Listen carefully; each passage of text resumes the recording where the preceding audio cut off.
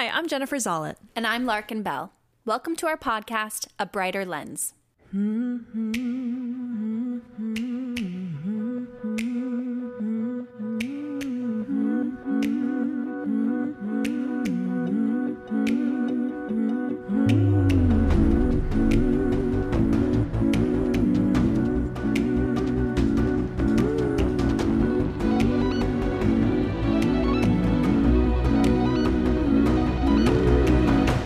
For this week's episode, we talked with writer, director, and U.S. Army veteran Satinder Kaur about her short film, Blood and Glory. Blood and Glory premiered at the Tribeca Film Festival and won the grand prize in Women in Media's CAMERADErie initiative. Kaur is a fellow of the Writers Guild Foundation's Veterans Writing Project, and she recently started at the Global Talent Development and Inclusion Program at NBC Universal, where she is currently writing 2 features as part of the program. Enjoy our episode with Sati. Hi. Hi. It's so amazing that you guys started this podcast. We need these stories. We need a platform like this. So Thanks. Yeah, we thought so too. yeah. Yeah. Well, to get started, if you could just introduce yourself, tell us a little bit about yourself and about your short film, Blood and Glory, that was selected to premiere at this year's Tribeca Film Festival. Hi, my name is Satinder Kaur, and I am the writer-director of Blood and Glory. It's the story itself is a little bit based on my own experiences. I used to be in the military, and after I came back, I was deployed to Baghdad for a year. After I came back, I moved to Los Angeles, and I got into USC. And I started volunteering on Skid Row. And as many people know, there's a very large homeless population concentrated on Skid Row because that's where most of the services are. And so one day while I was volunteering, I saw a woman walk past me, and she had her dog tags, her military dog tags on, and she was wearing her combat boots. And so I could tell that she was a veteran, and she was clearly, homeless. And when she walked past me, I saw a very large period stain on her back. And that image, sort of devastated me. And it ended up becoming the fuel for Blood and Glory, for writing this film. Because even for myself, transitioning from the military to civilian life had its challenges, but I was very lucky in that I had a community and I had a safety net and I had resources, access to resources, but a lot of people don't have that. And so Blood and Glory came into being as a means to kind of process all of that and kind of share that experience with people. Because when people think about veterans, they don't really think about women often. That's not the image that they have. So Blood and Glory, it's a short film, 12 minutes long. And it's the story about the friendship between 2 homeless veterans. They're both women living on the streets of LA. And one of them has severe debilitating PTSD. And the other one takes care of her friend while trying to get their life back on track. And in this short film, we follow their lives over the course of one particular day as they face the many obstacles and how those obstacles kind of test their friendship. And we got into Tribeca, which was really amazing. And then, of course, with coronavirus, the festival itself was canceled / postponed because they are still planning on doing some sort of physical screening, perhaps in fall, depending on where the country is at that point. But they did do a jury and press screening. They shared the film with the jury and the press, and they still continued with the competition itself. So that was really cool to be in competition and to watch that process. Wow. Yeah, so wondering a little bit about the process of making the film. You won the grand prize from Women in Media's CAMERADErie initiative. We're curious about that and how they were involved in the process of making your film. Yeah, So I wrote this script a few years ago, and I wanted to shoot it, but as with all indie films, finding the resources to make a film, it's very challenging. And then you're busy with working on other projects. And I last year I came across this competition that Women in Media was running called the CAMERaderie Initiative, and you just had to submit a short script. And so I did that. Didn't think much about it. I actually submitted, I think, the day of the deadline. And a few weeks later, found out that I was a semifinalist in the competition, which was very exciting. And then I think there were about 20 of us who were semifinalists. And so we were invited to pitch to a room full of people. And out of that, and we had personal interviews as well. And then after that, they selected 3 projects that they wanted to support. And they gave us all the resources, from the equipment and the gear to, funding for catering and permits and anything you can imagine that goes into making a short film, including post-production support. So honestly, if it wasn't for Women in Media, we wouldn't have been able to make the film. And they also gave us mentors who guided the process along every step of the way. And this was actually the first year that Women in Media has done this. And if some people don't know, Women in Media is an amazing organization that is really committed to getting more women to tell their stories. And they're actually doing the work to get women jobs, to help women make their projects. And a lot of the projects that were chosen as semifinalists last year actually went on to be made. Because Women in Media connected those women with crew and like other resources. So it's actually been really exciting to watch how the women who were in our cohort from last year, like how everyone's moving on and making films, which is what we need, more of us telling our stories. Could you tell us about a favorite memory from creating your film at any part in the process? Oh my God, there's so many. But when you write a script, you have with this particular script, one thing I really wanted was to work with an actual veteran for the role of Jackie, the lead protagonist. And I wasn't sure if that was going to happen. We auditioned a lot of people, and we also opened up the casting call to veterans, and we had quite a few amazingly talented women come in, who had served in the military, who auditioned for us. But it wasn't until I saw Jo Marla and her initial audition, and then the initial auditions were all self-tapes, and then her call back when I met her, and wasn't her presence in the room. I was just blown away by her, and it was the moment when I saw her, I was like, okay, now she's the one. She is Jackie. She's the person that I envisioned in my head, and then to see her there in real life was just incredible. And from there, all the pieces started coming together. And she's a Navy veteran, and the incredible thing is that I didn't know this initially, but it was only in the process of really connecting with her. She shared her story about how she herself had a very difficult transition out of the military. And she found herself in a financial position where she was stealing food for her kids. And there's a whole story that I don't feel like I have the right to tell, but she shares it herself. And she's been very open about sharing it on other panels that we've been on. But the fact that she was able to connect to the material at such a personal level, and she kept saying the script was written for her. Like, this was the film that she needed to make for her own healing to take place. It was very it gives me goosebumps every time. Like, it was like we all got connected in this incredible way. And the film, I'm just amazed that the film still exists and the people came together to make it. Wow, that's really beautiful. And I feel like this type of story is not heard too often.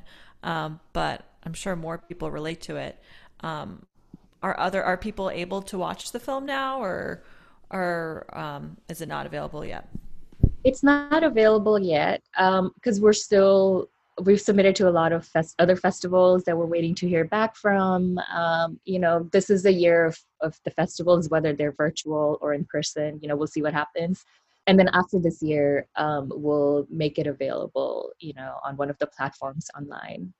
But, if anyone's interested in watching the film, they can always contact me, because my producer, Ivana, and I, we're very open about sharing the film privately with people. Anybody who wants to watch it, anybody who thinks that this film could help them in their work, if they're doing any kind of advocacy for women, for veterans, for period poverty, for homelessness issues, we're open to sharing the film for that work. One last question before we venture away from the film for a second. You're examining female friendship in the short, and that's something we're always really interested in. Can you kind of tell us what you're exploring through that lens in Blood and Glory?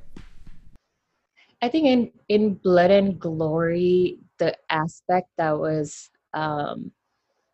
really important to me to showcase was when you think about the military, and most of the stories that we have on screen about the military, it's always about the brotherhood, right? Like battle buddies who have each other's back. And it's always men who will do anything and will go to any length to take care of each other, right? And somehow that kind of courage to put your life on the line for another human being is always considered masculine, and we've seen that portrayed in movies and stories over and over again. And I wanted to kind of show that same type of loyalty to each other and courage to do anything for each other, from a female lens. Because for me, being in the military, my battle buddy who was with me throughout my entire deployment, like, we had each other's back and we would have done anything for each other. But I think when it comes to female friendship, it's not given the same type of weight, the same type of honor. It's somehow considered less. It's considered more melodramatic when it comes to movies than it is when it's male friendship. It's considered, I'm not able to articulate this because I haven't said this out loud before, but that's kind of where the story came from, was to show female friendship in that way. Wow, that's so beautiful. I hope that was clear. Yeah, wow, and it makes so much sense, and I just had never really thought about it in that way, but it's so fascinating through the lens of the military, especially, just highlighting those differences and how, we don't see stories of women honored in that way, or like that friendship in that way. And whereas it's like you're heroic if you're a man and have the courage to do anything for your brother. Wow. Thank you for telling that story. Our last question is, we're curious, what is keeping you creative during quarantine? Well, I'm writing a lot more, just because there's more time. One really amazing thing that happened at the start of the quarantine was I got to create short films for PBS about the impact of coronavirus in the lives of the people that I knew. And so creating those short films really helped me kind of get a wider perspective. Like one of my friends that I filmed, she remotely did interviews remotely. She just had a baby. So it was like what the process of having a newborn in the midst of this crisis. Another friend is was supposed to get married next month, and what's happening with their plans. And another friend is a nurse in Seattle, and how this is impacting her life, and so I think paying attention to the lives of others and how they're, how this virus is really playing out, and where the different ways that it's causing suffering to other people. And I think as storytellers, we're always trying to find truth in the stories that we tell. And I think more than ever right now, being a witness to this and really really paying attention, and then seeing how we can tell stories that help us process this pain, process this suffering, and so that we can collectively come to a place of like healing eventually that we need, that I don't think has happened yet. And I don't think we've even mourned collectively of the loss of so many lives, you know. I think we're in this weird place where you don't want to turn on the news because there's just so much chaos and so much sorrow, and sometimes it's hard to reconcile that with your own life, where you're like, well, I'm fine, you know, my life is okay, like I'm not being that, you know, for all the privileges that I have, it's not impacting me in the way that it is other people, excuse me. But I think we'll need to tell stories that help us make sense of this moment. And I think right now that is kind of the fuel for waking up every day and paying attention and writing and yeah. Wow. Yeah, wow, that's such a thoughtful response and really resonated with me. Yeah. Thank you, Jennifer. And are those shorts online? Can people watch those? Yes, they're part of the PBS American Portrait Project. Actually, last week it aired online. PBS made a documentary, and so some of the clips from my interviews were part of that documentary. So you can watch the larger documentary on PBS. I think it's called, I can't remember the title right now. But you can also go to my website, and I have some of them on my website. But you can also go to PBS's American Portrait website and see them there as well. Okay, great. Yeah. Thanks. Cool. So we end every interview with our lightning round. You can answer in a word or phrase, kind of the first thing that pops into your mind. So we start with 3. Your favorite or most influential film? Do the Right Thing. 2, dream person you want to work with? Actually, one of the dream people I wanted to work with passed away a couple of weeks ago, and well, more than a couple of weeks ago, and that was really heartbreaking. Irfan Khan, he's a Bollywood movie star, and he was somebody I really admired, and it was just that moment of like realization, wow, like, you know, these things that you take for granted, you just don't know who's, and he was so young and he passed, you know, and so that was hard to process. I would love to work with Ava DuVernay someday. You know, she's been such a force of inspiration, and just like I want to follow in her footsteps. Lovely. 1, best advice you've ever received? I want to say don't give up, but that's so generic. I'm sure there's better advice, but I mean, just don't give up, you know. As long as you keep going, things will happen. Yeah. And action, where can people follow you on social media? So I do have a social media presence, but I'm not always present to it. You can follow me. I have, follow me on Instagram. It's Sati Films. And my website is satikaur.com. Awesome. Yeah. Thank Cool. you, guys. Thanks so much for joining us. Thank you for having me. This has been wonderful. You both inspire me with the work that you're doing, and I'm really grateful to be a part of this. Oh, wow. Oh, thank you. We're so happy to have you. I'll right. hope to meet you in real life soon. So Yes, I hope so too. Yeah. Keep doing this amazing work. Thank you so you much. too. Thank you. Have a great day. Bye. You too. You can find us at abrighterlens.com and at abrighterlens on Instagram and Twitter. You can email us at abrighterlens@gmail.com. You can download the show wherever you listen to podcasts and on Apple Podcasts, where we'd love it if you left us a review. Our theme song was composed by Jesse Nelson. Our logos were designed by Media CAMERAderie. Our associate producer is Elise Welch. A Brighter Lens was created by Jennifer Zollett and Larkin Bell.